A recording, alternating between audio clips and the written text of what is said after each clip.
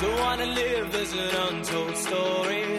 Rather go out in a blaze of glory. I can't hear you. I don't fear you. I live now 'cause the bad die last. Dodging bullets with your broken past. I can't hear you.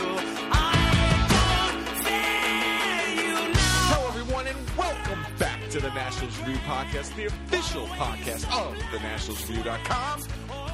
And my name is Coleman. I'm not here alone. No, I'm with one of the bloggers from the Nationals Buzz, Mr. Charles Fleegle.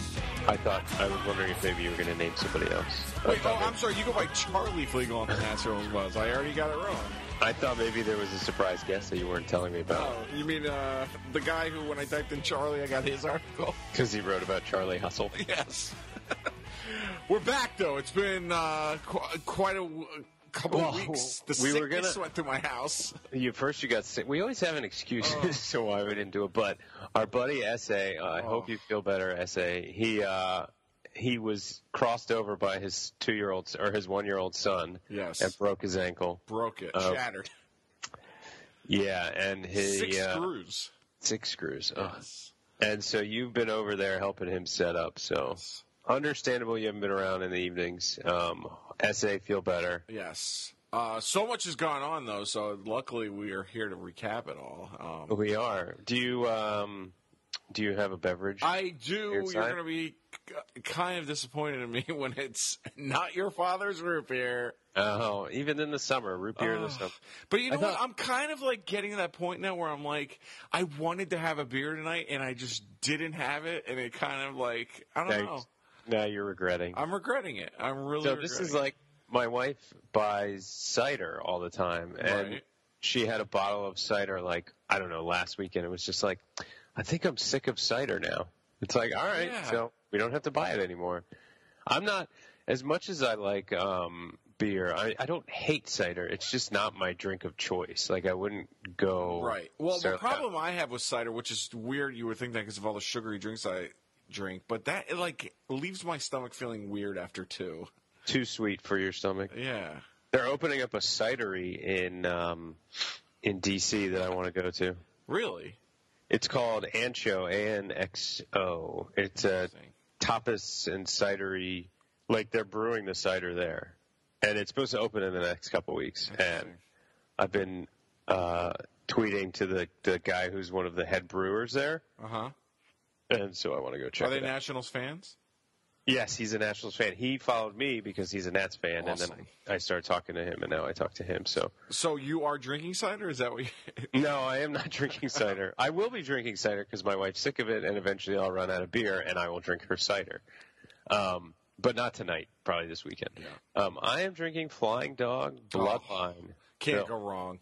I like the Bloodline. It's the blood orange. It's like I don't know if it's an IPA. I don't think it's an IPA. It's a blood orange. Like, that's definitely a summer beer, hands down. The summer beer. Yeah, it's good. It's it's a little hoppy, but not crazy. And I don't know. I'm liking the new phenomenon of like citrusy IPAs. Yeah, it's popular. I haven't gotten. You know what? It's just like.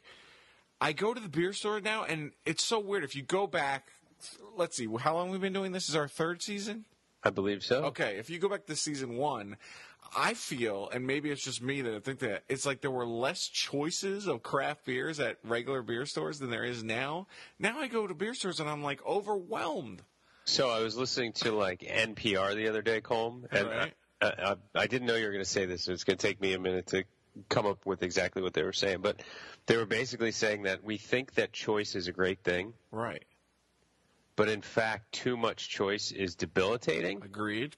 And that I think his point was when you have so much choice as a consumer that it's debilitating or that it's too much, you end up being disappointed because you expect perfection.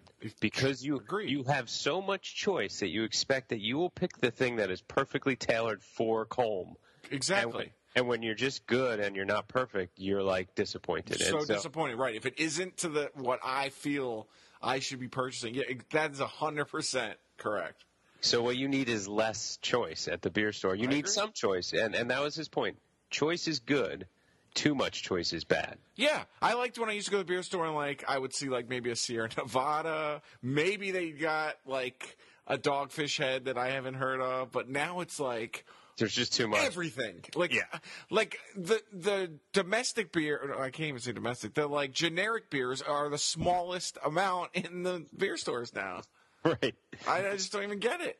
It was kind of nice when you were walking by like the 6 coolers of Buds and to the 1 cooler of good beers, and then you only had to pick through 1 cooler. Exactly. Now that it's 6 coolers of 1 beer, it's a little intimidating. I just can't do it. It has overwhelmed you. It has overwhelmed me. But I have to say that when I go to the beer store, I often go with some old standbys just because I look at all these ones and I'm like, I don't have the time or the brain power to pick out something new and interesting, so I'm just going with something old and interesting.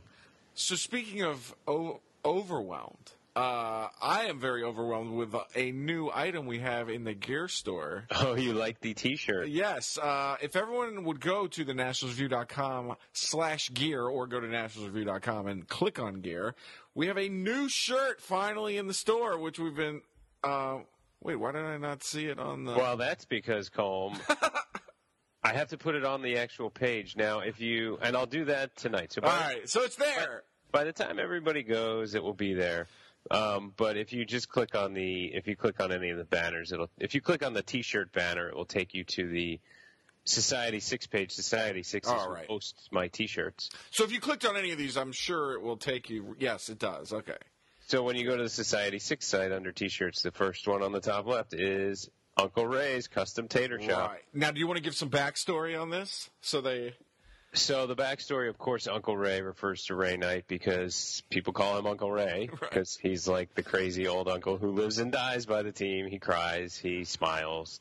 You can basically tell what the Nats did if you mute the TV and just turn on the post-game show, you can just look at Ray's face and see what the Nats did. And, well, also, he looks like a monster next to Johnny Holiday as well, too. That's true. He is like 6 feet taller than Johnny Holiday. But there was something that caught a little fire on Twitter. He hit a ball, or he was watching a home run being hit by I don't remember who. Right. And it was off of a slider, and he said, "You can't hang a slider like that. We'll hit it out." He goes, "You hang them, we bang them." And people on Twitter found that quite amusing, as did I. So I turned that into a T-shirt. Who doesn't love organic quotes? I mean, come on. Exactly. Yeah. So, go check that out. It's the newest shirt this year. So next time you're in the park, you will not have to decide what to wear. That's right. I ordered mine. There you go. I'll be wearing one to the park. I like the color you picked to show it, by the way. I think that really looks nice. But I mean, you can pick any color that's on there. You could go with pomegranate if you want, which is a pinkish. Actually, there's a few that I like. There's a grass green. The grass green is very nice. Yeah. There's a light blue. So anyway, I think for myself, I picked the gray, the athletic gray. Yeah, I think the athletic gray is the best. So let's get on to the team. Last time we spoke, we were sort of, I guess, from the tone of it, we were satisfied with the Nats, but not like beaming. Do you feel any differently now? I mean, it's now a third of the way through the season. We're a third of the way through the season. I mean, I'm happy. It's almost like I'm not like going crazy because like I haven't seen the team at one point where every player is on at one point. It's almost like they decide different weeks who's going to be the players that are hot and who's going to be cold. Yeah. So that's my only. Now I think when we came back, Ben Revere had just come back. Was that? Probably. Yeah, and he was bad, and then he got good for a few weeks, and then he's been bad again. Right, and everything I keep hearing about him is, listen, this guy's a career almost 300 hitter. He's going to put together some hits. Do you agree with that? Yeah, I mean, I think at this point he had a hot streak. It's hard to tell if he's just in a cold streak now.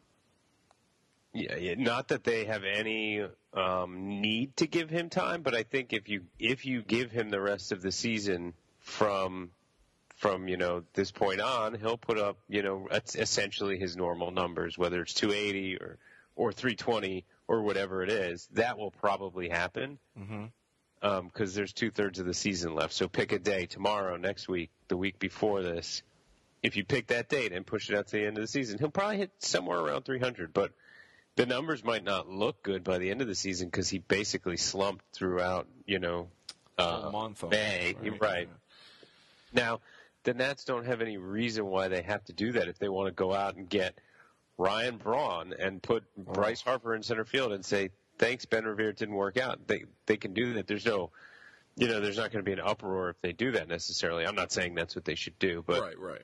My point is that while I still think he will hit about the same, I never thought he was that great of a hitter. So, maybe that. Right, but he was filling that need that we had talked about wanting to have a legitimate leadoff hitter, which he's close to when he's close, good. Yeah. But he's good, he's close to. Now, another thing that changed since we last talked is they did something that you and I have, I guess we've almost exhausted it, is Jason Worth has finally moved up in the order. Yeah, I mean, he's hitting better. He's still not his on base percentage leaves a little bit to be desired, right. But he has started hitting better in general, and his power seems to be there now. He may be totally at the point where he's just guessing pitches, and when he gets it right, he's good enough to hit it. I'm not sure. Right. I frankly would have thought that even though he's not doing great, that his on base would have been a little bit better. Exactly. Right. Because I would have thought, the guy. What is his career on base? Career, it's like 315, 320. No, it's more than that. He's really probably. I mean, he had a few lean years at the beginning, but I'm guessing. Well, let's look. I'm guessing it's well over 350. His career on base is 362. Oh, if he could get to that, I would be so happy right now. So, yeah, I mean, he's been hitting poorly for a while, but he has shown power that True. I thought, could have been gone. So what does he have? He has 9 home runs, which for some reason our team just doesn't hit home runs. I don't get it. We were so many home runs at the beginning of the season, and now we don't hit them. Yeah, they had the game the other day where they hit 5. So that is true. Yeah, I mean, with Worth, it's like is he a 230 hitter now? I'm okay if he's an old guy who's a 230 hitter, but I expect him to have over 300 on base just because of his approach. So I'm kind of at a loss for why his on base drops so much. Like, he's not the hitter that he used to be, but Jason Worth, if he's really Jason Worth, as a 230 hitter, should have an on base over 300. Just because he takes so many darn pitches. So many. So I don't know. I'd be curious to see if he's getting fewer pitches per at bat now. If they're just throwing him strikes more, I don't know. Which if he's experienced enough that if they're throwing him more strikes, he should be able to capitalize on that and get hits.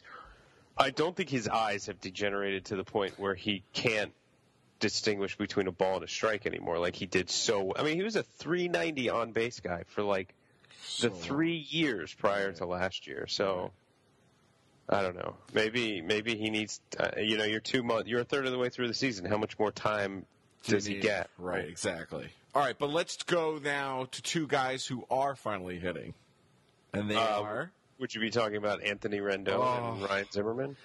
I don't know what it is, but Rendon is on fire, in my opinion. Well, the thing about Rendon that's so fun to watch is he's just got like a smooth and pretty swing. So when he's hitting, it's awesome. What's up with the strikeouts, though, this year with him? Is that his thing?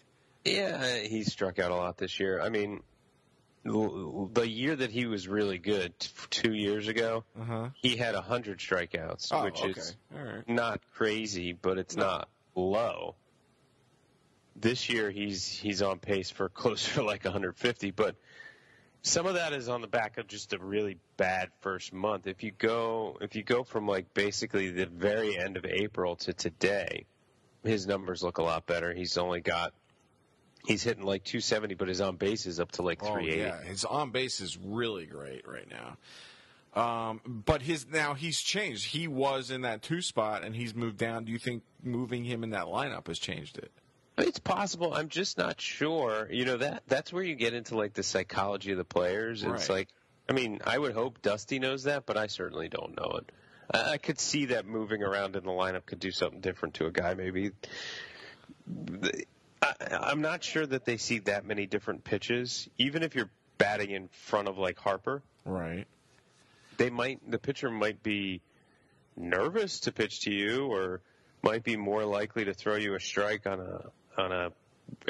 might be more afraid to walk you. So that's possible. But for the most part, I think unless you're in the 8th spot where you definitely get walked a little bit more, I don't know how much of a difference it is. So most of it's going to be psychological, right? Okay. And sure, maybe batting in the 2-hole was a bad position for him psychologically, and he wanted to bat in the 5 spot. I don't know, but whatever they're doing now, it's working. Whatever they're doing now is working. He's hitting. Right. And Zimmerman's been amazing. Yeah, so good. I mean, but isn't that common? I mean, I felt like I never was really worried about him because he always seems to put it together. Like, Right. Well, I wrote about it at the very beginning of May. okay, For the weekly article, I said, you can't bury him yet because every year he sucks in April and he's awesome in May. yeah, so And true. I looked at the numbers and it was true. And literally since the first game in May, do you know what he's hitting? No, what? He's hitting 270 with a 320 on base and a 550 slugging. So he's got an OPS of 869. In other words, is it like the greatest Ryan Zimmerman you've ever seen? No, Oh, but it also brought his OPS up like 250 points. right? And if he keeps those numbers up, you're really happy with that, especially that power. If he slugs 550 and hits 270, that's great. Yeah.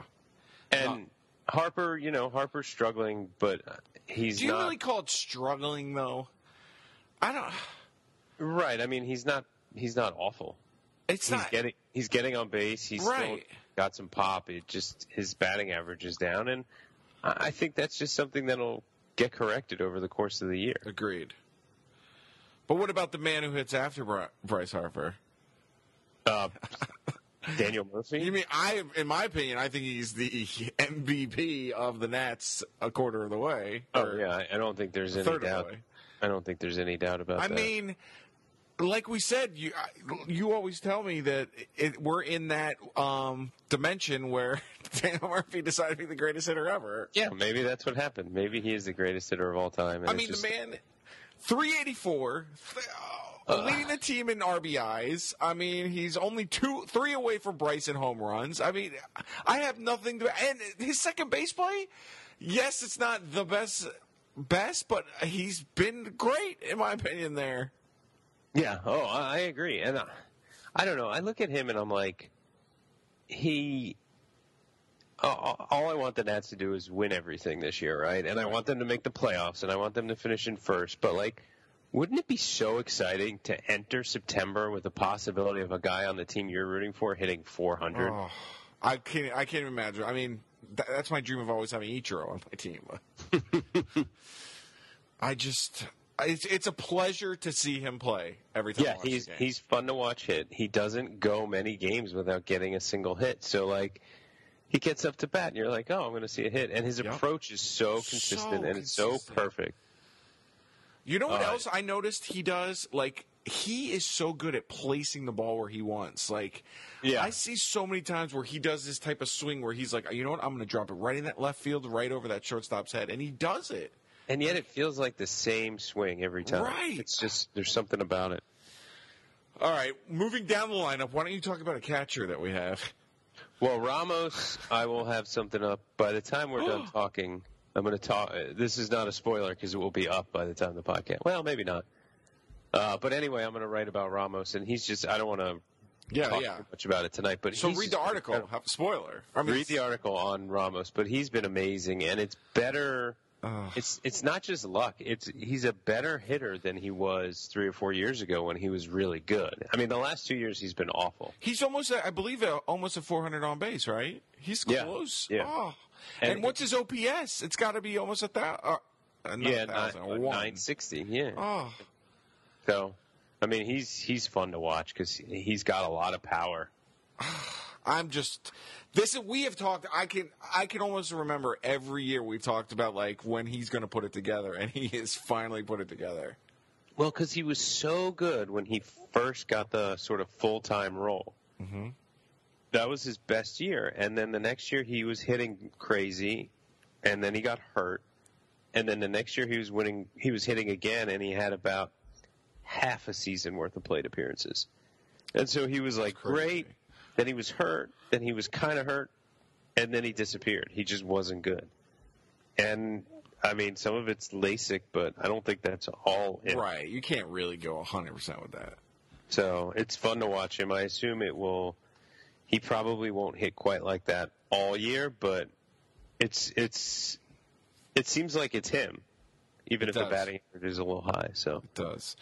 Okay, before we go to pitching and bullpen and all that, let's continue on with two offensive notes. Over the weekend, which I love this move, is that finally, congratulations, by the way, to the Zimmerman family, who I believe he had a boy, didn't he? I don't know. I know he had a baby. He was a human baby. I think he had a boy, but I'm not 100% on that. So he goes down. They call up Mr. Trey Turner, and I didn't even care that if he got in or whatever he did, but every time I saw him on the bench, he was having conversations with Scherzer. He was having conversations with Lobaton at one point I saw.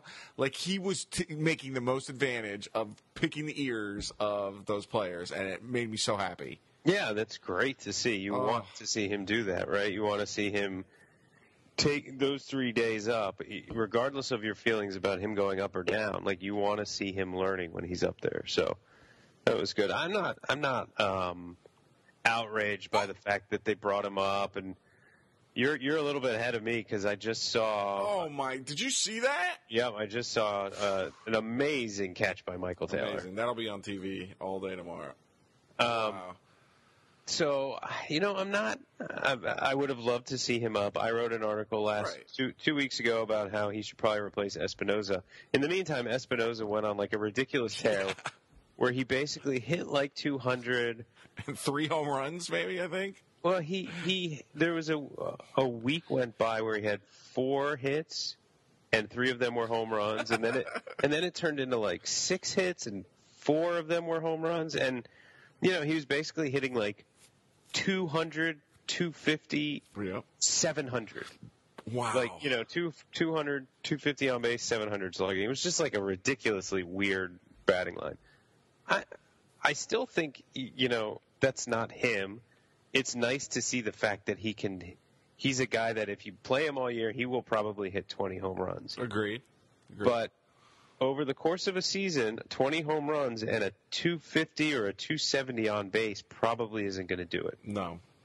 And so, yeah, while he's in a hot streak, I'm okay with letting him play. Yep. And again, and I've said this before, if they don't think Turner's ready defensively, I'm okay with keeping Turner down while they work on it. I agree with that, too. Especially when we're in first place.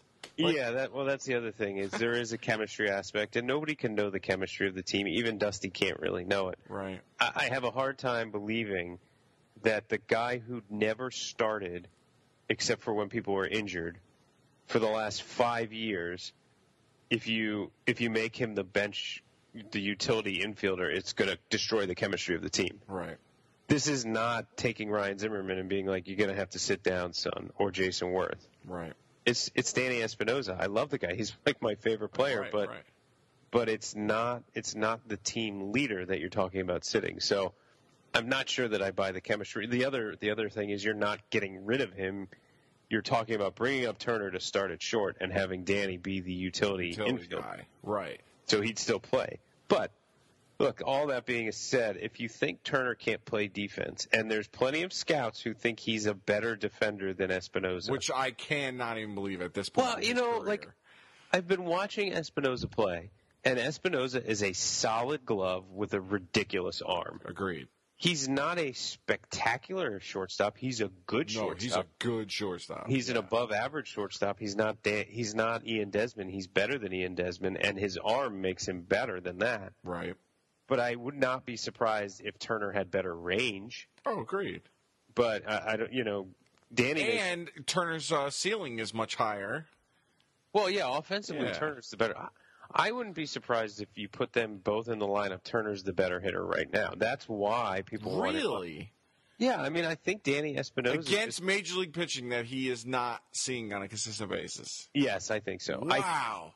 Because Danny Espinosa has power, but he's a 220-ish hitter and a sub 290 like 290 is not its replacement level. It's not enough. Right. You can't have that as your on base for a starting player. Now, he's been so good defensively this year, statistically with his defense, that he's like middle of the pack in shortstop WAR. Really? But offensively, he's low. Wait, so he's not towards the top of WAR? No, I'm not for surprised. shortstop. He's sort of in the middle. He's towards the top of all the defensive metrics. Unfortunately, when you talk to people like Keith Law, they'll tell you defensive metrics. When we look at offensive things, we go, 3 weeks. It's nice to look at 3 weeks, but that's a small sample size. Mm-hmm. Well, offensive metrics, you start getting into bigger size samples when you're at 2 or 3 months. Defensive, it's like 2 years. They just a year of defensive metrics is really not enough. Not enough? Oh, Yeah. Okay. To really To determine. be considered a good enough sample, right? And so I think Danny Espinosa is a good shortstop. I think he's above average. That's what my eye tells me. The numbers right now are very good, but they will probably not stay that good even if he was a shortstop for the next few years. So the question is really, do you think Trey Turner would be an equal or almost as good shortstop? And there's arguments to say yes, and there's arguments to say no, and I don't need to make that argument here, but that's the question. Right, like how could you make the argument? I feel like how can we even know that yet? Without... Well, we can't know that. I would hope the Nationals have people on their staff who do. Right, that's so true. Yeah, I agree with that. But offensively, I think the case can. I think if you had to bet your life on it, you would bet that Turner's the better hitter right now. Okay, I would go with that. Yes. So it's really about whether you think it's worth sacrificing the defense, which you may not even. The article I wrote was basically like scouts believe that you wouldn't even really have a big defensive sacrifice, and therefore you should go with Turner. Right. But the other side of the coin is, no, he's not as good. It will take some time. He might not be a shortstop, a good shortstop yet. And then you can really make the case that Espinosa could stay. So I'm not religious about it either way. I personally would put in Turner. Right. But, well, see, now that leads me to the next thing is that we made a signing of that utility player. Could that mean that Trey Turner eventually will come up and then they will either trade Espinosa? Yeah, I mean, first of all, the amount of interesting. It's cool that they signed Lombardozzi. I don't know. There were people that were flipping out about it yesterday when they did. He was a fan favorite. Come on. Yeah, he was a fan favorite and a lot of fans hate him too. Right. But I made the point on Twitter that he had like a 650 to 7, somewhere like a 680-ish OPS as a second baseman, only as a second baseman. Uh-huh.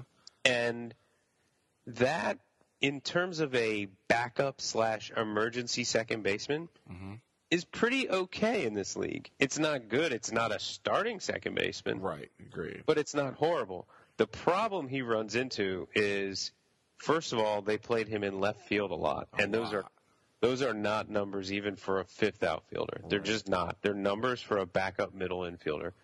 Second issue he has is he does not play shortstop. Oh, he doesn't at all? I mean, he's played like once or twice. He's not a shortstop. And so... so he's really just a second base? Right, and so they were using him at left field. They used him at third base and first base, and he doesn't have the bat to carry him anywhere but the middle infield. Interesting. I thought he was a second shortstop guy. No.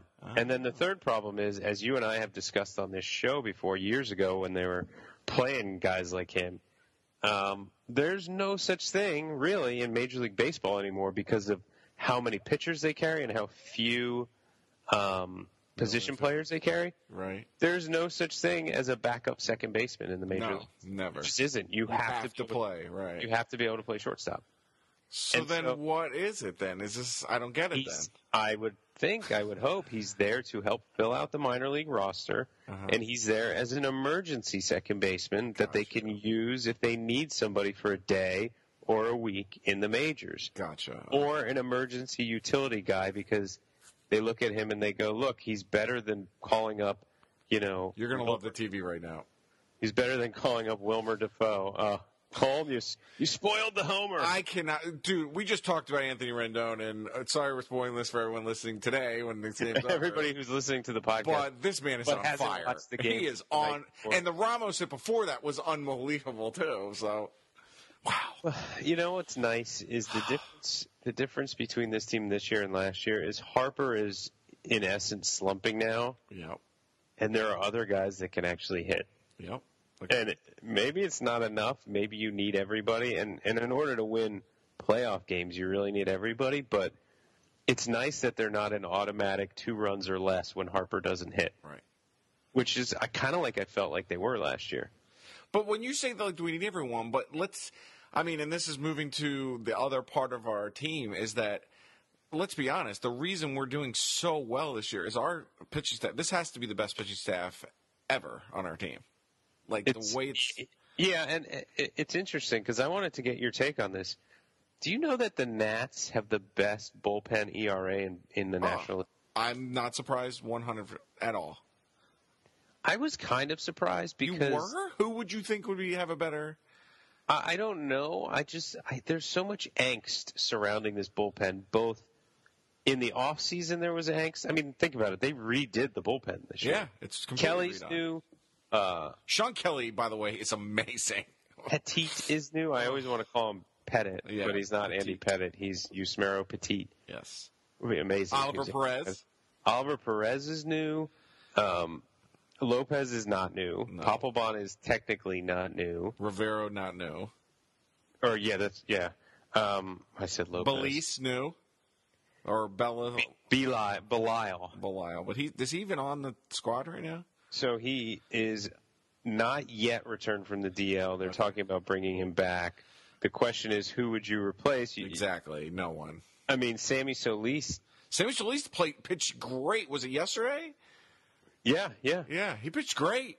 Sammy Solis has a 1.59 ERA. I mean, he's pitched less than 20 innings, but the worst ERA on the team is Felipe Rivero at 5.19.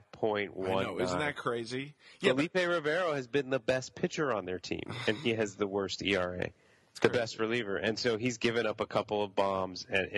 When you throw that hard, I mean, I guess. I mean, the fact is, it's weird because you look and you go, Papelbon, he's been okay. Trinan, he screwed up a lot.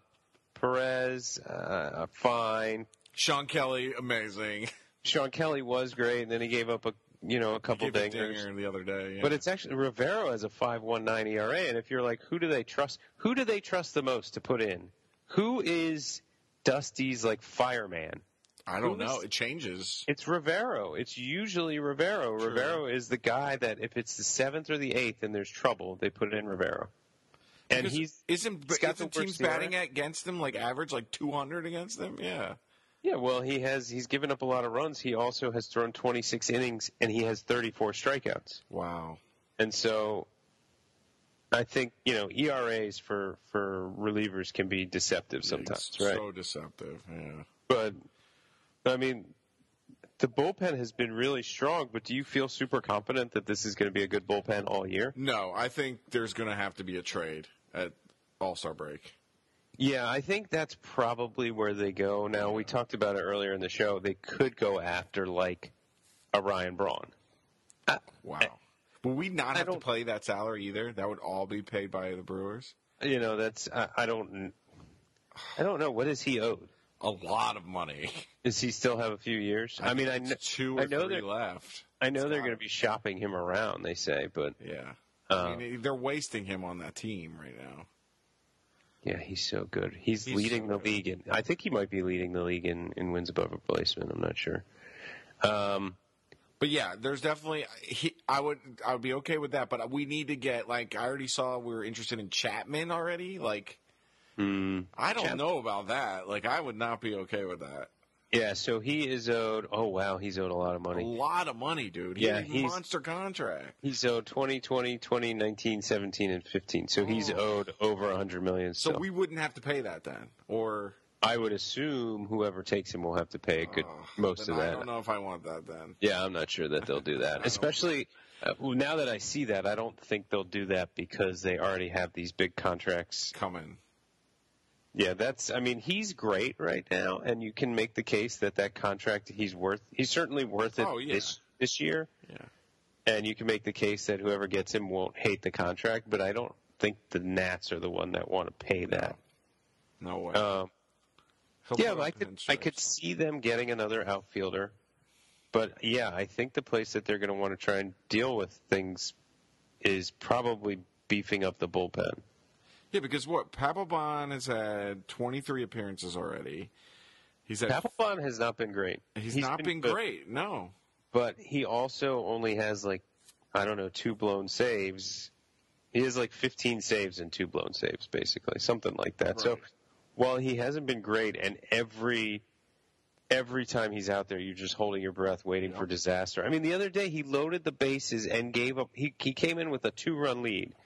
Loaded the bases, gave up a run, had a bases loaded with no outs, and he got out of it. Yeah, and they didn't have to go to extras. They didn't lose, but it was just that seems to happen more than it should. Right, and plus later on in the season, especially during playoff times, I don't want to feel like that. I want a guy to come in where I'm going to be like, oh, we got him in, it's over. I don't even like watching him pitch. No, he's not a fan favorite. Well, no, I get it's too nerve-wracking. I'm just bad stuff is going to happen. He's probably going to get out of it, but just tell me when it's over. Right. It's like when Chad Cordero used to pitch. Someone I do want to talk about is, and I want to hear your take on this, is this Steven Strasburg's best year as a pitcher? Absolutely. Okay. Absolutely. Great. I mean, if you count what he did at the second half of last year. Yeah. It's similar, but he was so bad in the first half that, the overall last year wasn't great. But, yeah, I mean, he's as good as he's been, I want to say, ever. Ever, I think, too. Do you think he could get to 20 wins? Yeah. Oh, yeah. Wow. Isn't he 9-0? 9-0. Yeah, he's a 9-0. It's a third of the way through the season, right? I mean, if you do the math, he's on pace for 27 wins, which he obviously won't get. But also 100 strikeouts right now, too. Yeah, I think he will probably not hit 300 strikeouts even if he stays healthy all year. Although he could probably get 275, something like that. So what do you think it is? Do you think he's just himself matured as a pitcher, or do you think it's a Maddox thing? I haven't looked at his pitches recently. You remember we talked about at the beginning of the year he was throwing this that new slider, right? Yeah, not a slurve, like a oh, that's right. It was called a slutter. Yeah, that's right. Which is sort of a cutter, but it whether he's still using it. Let me look. Let's see. So some of it has to do with that, right? Right. Let's see. Is he still using it? Yeah, he's still using it about the same percentage of time. So he's throwing that about 15% of the time. So he's throwing his four-seam fastball less than he did in the past, which is great. He's throwing his changeup more. Yeah, his changeup has looked incredible. It is frozen, guys. His curve less, but still a good amount. Mm-hmm.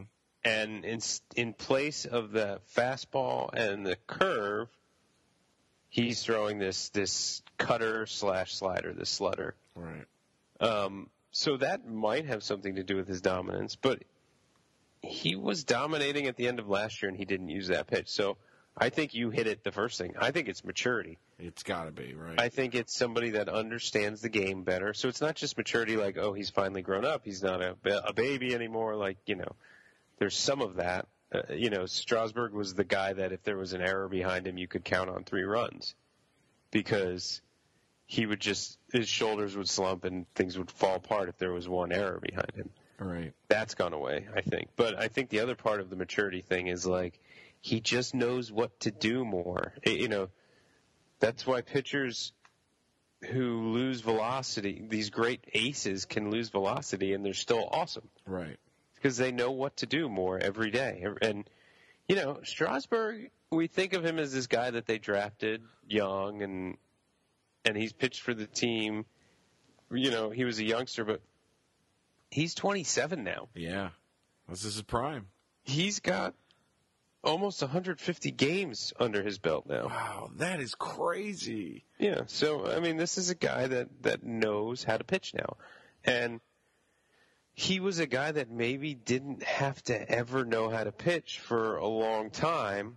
This is almost like, and I haven't thought about this in depth, so I'm kind of making this up on the fly, but tell me what you think about this. This is a guy that was barely good enough to make his college team. And then his arm, he got like the Angels in the Outfield thing or whatever that movie was, Rookie of the Year. Right. And suddenly he's throwing 98. Yeah. Right? That's what he threw. When he came up, he threw 98, consistent. And so he didn't have to learn how to pitch because he went from being like a fifth starter guy that somebody just like threw on their team, so he didn't have to know what he was doing, to a guy that was suddenly didn't have to know how to pitch because he could just blow everybody away. Right. And then he was good, but because he didn't know how to pitch, he would get himself into trouble. There would be an error behind him. He would flip out. He never. There was no strategy in what he was doing. Right. He just never overpower you. Right. He just never lived up to the potential because the 98 went down to 97, went down to 96. Mm-hmm. And now his fastball is at 96 instead of 98. And he's better. And he's better because what happened was the first few years when he was throwing 96, he wasn't able to blow everybody away, so he was able to blow most people away. Right. But there were still guys that, you could sit and guess fastball. Yeah. And totally. you do all right. But now it's like he knows what he's doing enough that it doesn't matter that he doesn't throw 96 or 98. He's just a pleasure now to watch, and he's fun to watch. He used to be stressful to watch. He used to I feel like as the viewer, you could feel his stress. Yeah, agreed. And that started to disappear. Yeah, he's stone-faced. Him and Gio, I think, are more stone-faced this year. Gio's different too. Yeah, he's not the same guy. Now he's had a rough. He has not been as strong as when he started when I was in love with him. But he's not bad. For a number, what is he? Our number 4 guy, or is he number? Is he 4 or 3? Yeah, I guess Joe Ross is our 3 now. Yeah, I think by the time next year starts, you will definitely call Joe Ross the 3. But then again, Roark has been amazing. He's been amazing.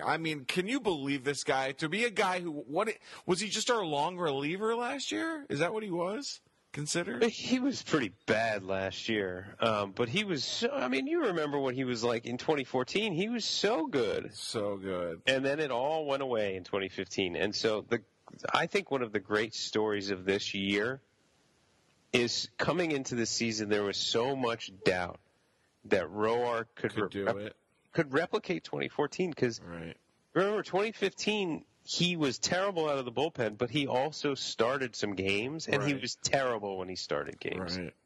And so there was a good number of people who said, I don't think 2014 Roark was a fluke. I don't think he can do that. And man, he's just been awesome. And sure, he's not the sub-2 ERA guy that he was for most of 2014, but he's a really good starter. He's a really good starter. Now, here's my question to you. Obviously, Giolito is eventually going to come up.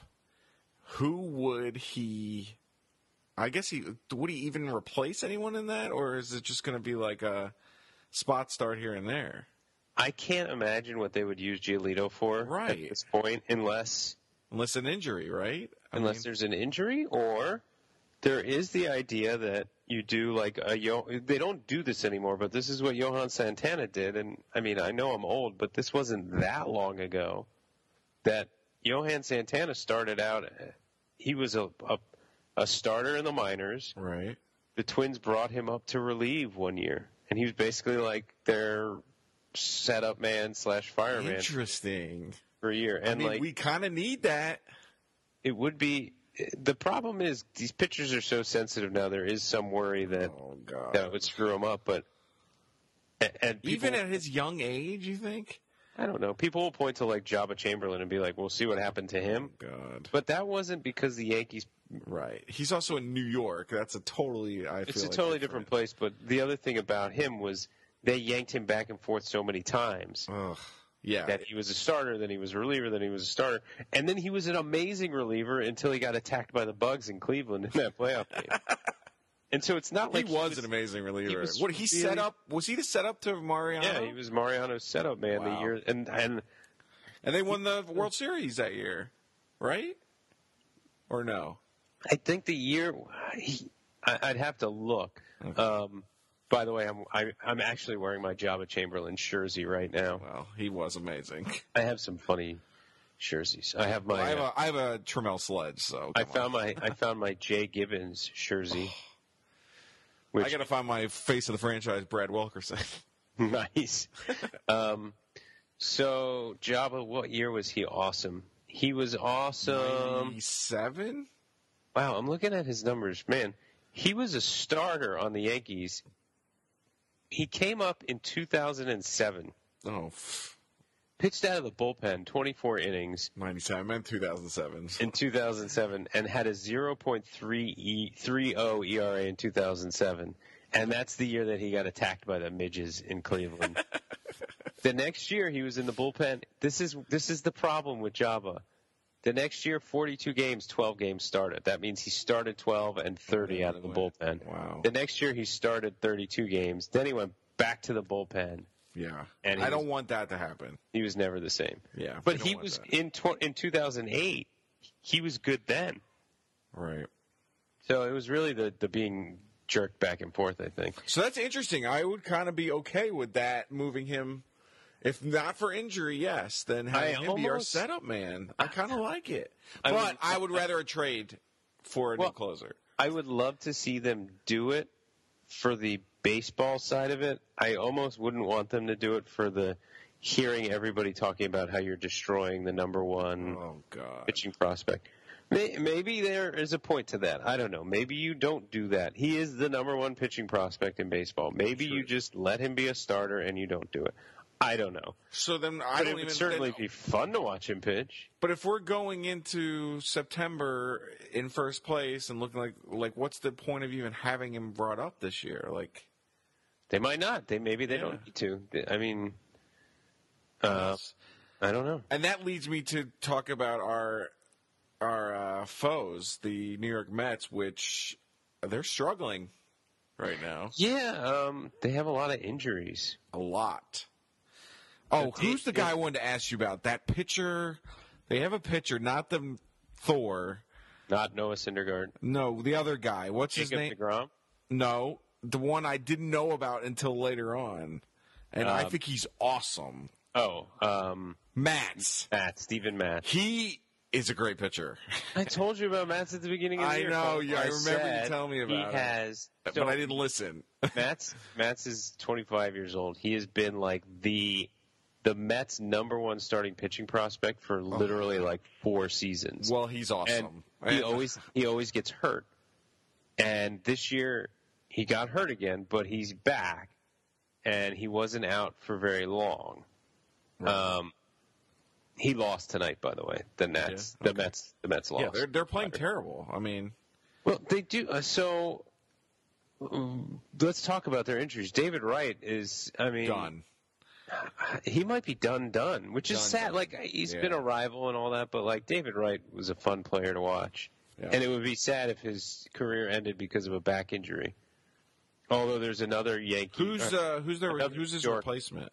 Another New York corner infielder whose career ended early because of back problems too. Tom Mattingly. Right. I'm looking at Wright's numbers. It's not great, but it's not bad. Right. His on base has got to be 3 something. 350 on base. Yeah. So he's out 6 and he's a leader. I mean, you can't take that away. So I mean, Wilmer Flores, I guess, is playing some. He's terrible. They just got James Loney from. He's a first baseman, isn't he? Yeah. So Loney's playing first because Duda is also out. Yeah. So Duda might huge. Duda is probably their best hitter other than Cespedes. Oh, Cespedes is having a great year, too. Granderson, I'm happy to say, is doing exactly what I said Curtis Granderson would do at the beginning of the year. Yep. I said, take the under on this guy. He's been good for 2 seasons. Curtis Granderson has never, ever in his career been good for 3 seasons in a row. And when he's bad, he's really bad. Yes, he's always he's very up and down, year in and year out. And this year he's batting basically 200, 300, 400. He'll recover some. He's not that bad of a player, but he is 35. Oh, gosh. Conforto has cooled off. Conforto is young and will be good, and I have no doubt he'll be a very good player for a long time. What about Neil Walker? Neil Walker's awesome. He's having a great year. Not probably the third best second baseman acquisition of the offseason, behind Daniel Murphy, yes, and Zobrist, yes. Asdrubal Cabrera sucks, as we all knew. Yes, we do. And he can't field. They're a bad fielding team. I mean, they have Walker. Walker is pretty similar to Murphy. Daniel Murphy and Walker are pretty similar in a lot of ways. Yeah. Walker has more power and walks more. So if you closed your eyes and took them as career, you'd be like, well, I'd rather have Walker because they're both bad fielders. Walker's going to have a better on base and a better power.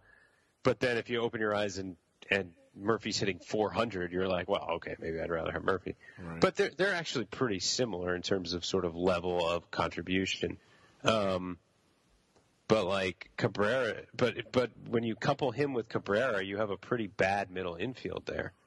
And then Duda's fine. He's not a good first baseman, and he's not playing now. And Wright can't be what he was. And is their catcher hurt now still too? Well, I think Plawecki's playing. Darnaud was out, but that was end of April, I think. Yeah. Right, and Darnaud's still out, and he was supposed to be spectacular, but Plawecki's also supposed to be really good. So I don't know how much that hurts them, although Plawecki's not hitting yet. So could you see at some point Miami overtaking the Mets? I mean, I think Miami's playing great. I guess the question is, the Mets have such good pitching. Right. There is actually a narrative that could write itself at the end of the year that the 2016 Mets were the 2015 Nats, in that they're sort of in it the whole time, and they just don't quite get where they need to be because of injuries, right? Now, the difference is the Nats were up for most of the year. They just could never distance themselves. Right, exactly. And then when the Mets caught fire, the Nats crapped out. Right. But, there is something to be said. The Mets are going through now what the Nats did last year. And what did we do this time last year and the next month and the next month? Just wait till everybody comes back. Right. And then everybody came back, and it took too long for them to get back into the swing of things. Zimmerman wasn't hitting until mid-August, and Worth wasn't hitting until late August instead of early July when they came back. That same kind of thing could happen to the Mets, and their pitching will still keep them as a good team. The Marlins, especially when Thor goes out there. But if you look at that Marlins lineup, I was looking at their stats the other day. They have so many guys hitting over 300 right now, and that guy Kristen Yelich is way better than I knew about. Well, I like their outfield. Oh, they're so good. And they have the best outfielder of all time on their team. He just happens. Ichiro Suzuki. No, he happens to be their hitting coach, Colm. Oh, yeah, that's right. Mr. Barry Bonds? Yes. Yeah. But, yeah, I mean, their outfield is Stanton and Yelich, and Ozuna is awesome, too. Ozuna, yeah, batting over 300, another guy. No, Ozuna and Yelich and Stanton are quietly, and Stanton actually isn't hitting at all this year. No, terrible. But they're quietly one of the best outfield trios in the league. No doubt about it. Agreed. But, the rest of their team you go through their lineup and you're like, I think Adeiny Hechavarria is garbage. Martin Prado was Martin good. Prado's having a great year. Don't say anything about him. He's fine, but he has no power anymore. No power. He's hitting over 300? He's hitting 300, 342. What about JT? JT, the real Muto, deal Muto? Having a great year. Yeah, he's having a good year, but I think they have a whole bunch. This is the thing that I've said about the Marlins in the past, the last couple of years. The Marlins have a whole bunch of, pretty okay players. Yeah. And if you do everything right, you can win a bunch of games with pretty okay players. But it's really hard to be great with pretty okay players. And then you look at like their pitching staff, and you're like, you have maybe the best pitcher in NL. Yeah, you have a guy that could win a Cy Young. Agreed. And then you have a bunch. And you have nothing. Wei Yin Chen is your second best pitcher. Which let's not take anything away from him. He gets the job done. Right, and maybe Adam Conley, but like Tom Kohler and. Yeah, their 4 and 5 is really suspect, and then they have a good closer. Their closer is great. Yeah. Yeah, I mean, but even after that, like unlike the Nats, like they have a better like 8th and 9th inning option, but like the rest of their bullpen is kind of garbage. Right, agreed. And so. I don't know. So you don't think Miami can overtake the Mets? Because I don't see the Mets. I don't think Miami would overtake the Mets. I could see the Mets being so banged up that they fall behind. If you know what I mean, like I don't think Miami create space. I get it. Okay. Yeah, I don't think Miami's going to be so good that they play better than the Mets if the Mets are doing things right. But if the Mets end up so banged up that they just go in a real protracted slump, right? Then, yeah, they could be in some trouble. On the other side of it, I worry that the Mets have been not playing well for the last week and a half, and the Nats have gained, like, no ground whatsoever. Yeah. Well, I blame interleague play. The fact is the Nats have been traveling. Yeah, that's a huge thing. This whole month of June, I was looking at the schedule today. We are, like, not home. Yeah, and they've been traveling further afield, and... You know, when you go on these road trips, as long as you're around 500 on these road trips, you're in pretty good shape. Right.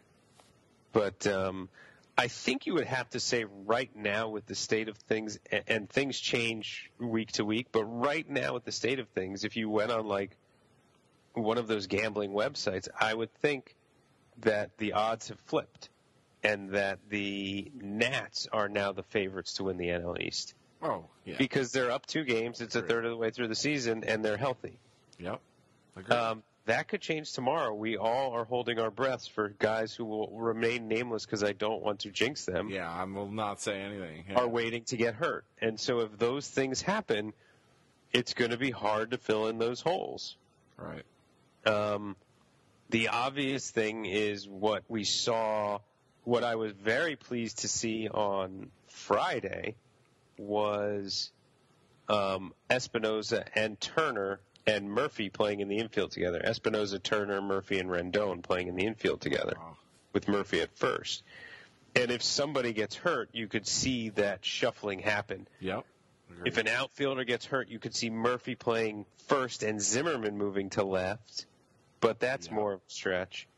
Or we're going to make a move. Or Murphy moving to left. You know, there's some thought, and I've heard some speculation just on Twitter, and I don't think it's an off-the-wall idea, that if Espinoza this year proves that he's actually like a middle-of-the-road to decent starting shortstop, that next year you have Murphy as your starting left fielder.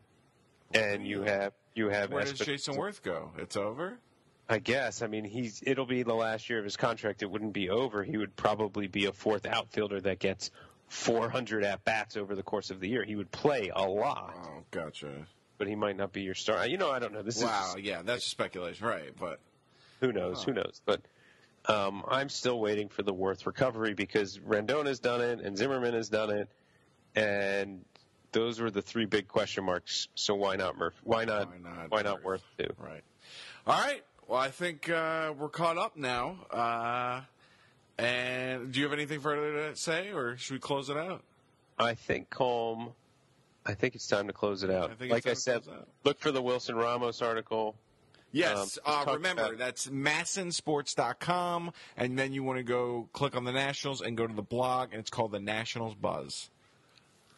And they highlight you. What's great, too, is they highlight your name. It'll say Charlie Flegel, and then the whatever the secret naming of the article is. That's right. Which they usually make up. I send them an article and they name it. And sometimes I'm like, oh, that was a good name. And sometimes I'm like, you didn't get what I was writing about. But there's also, we highly recommend you comment on these articles. There's a lot of talking going on. comment on past articles that have been written. Send me tweets at Yes. Nationals Review. Send Colm tweets at Culmination. There you go. But also remember, the best way is to go to thenationalsreview.com, and that, again, has our gear store. It has all the posts that are on there, because there are different articles than on the Masson site, so keep that in mind as well. Do you also post... I do. Everything that I post on the Nationals, on the Masson site, I post later that day on the Nationals Review, so it's up. Okay. So we thank you all for listening. Remember, also, a huge thing is when you're going to the park and you want to know where to drink, we do have the beer map, which is the beer map. Very, very useful.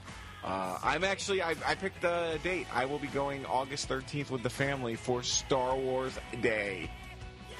Colm, wait, is that a Saturday? Or? It is. Are you going to be there?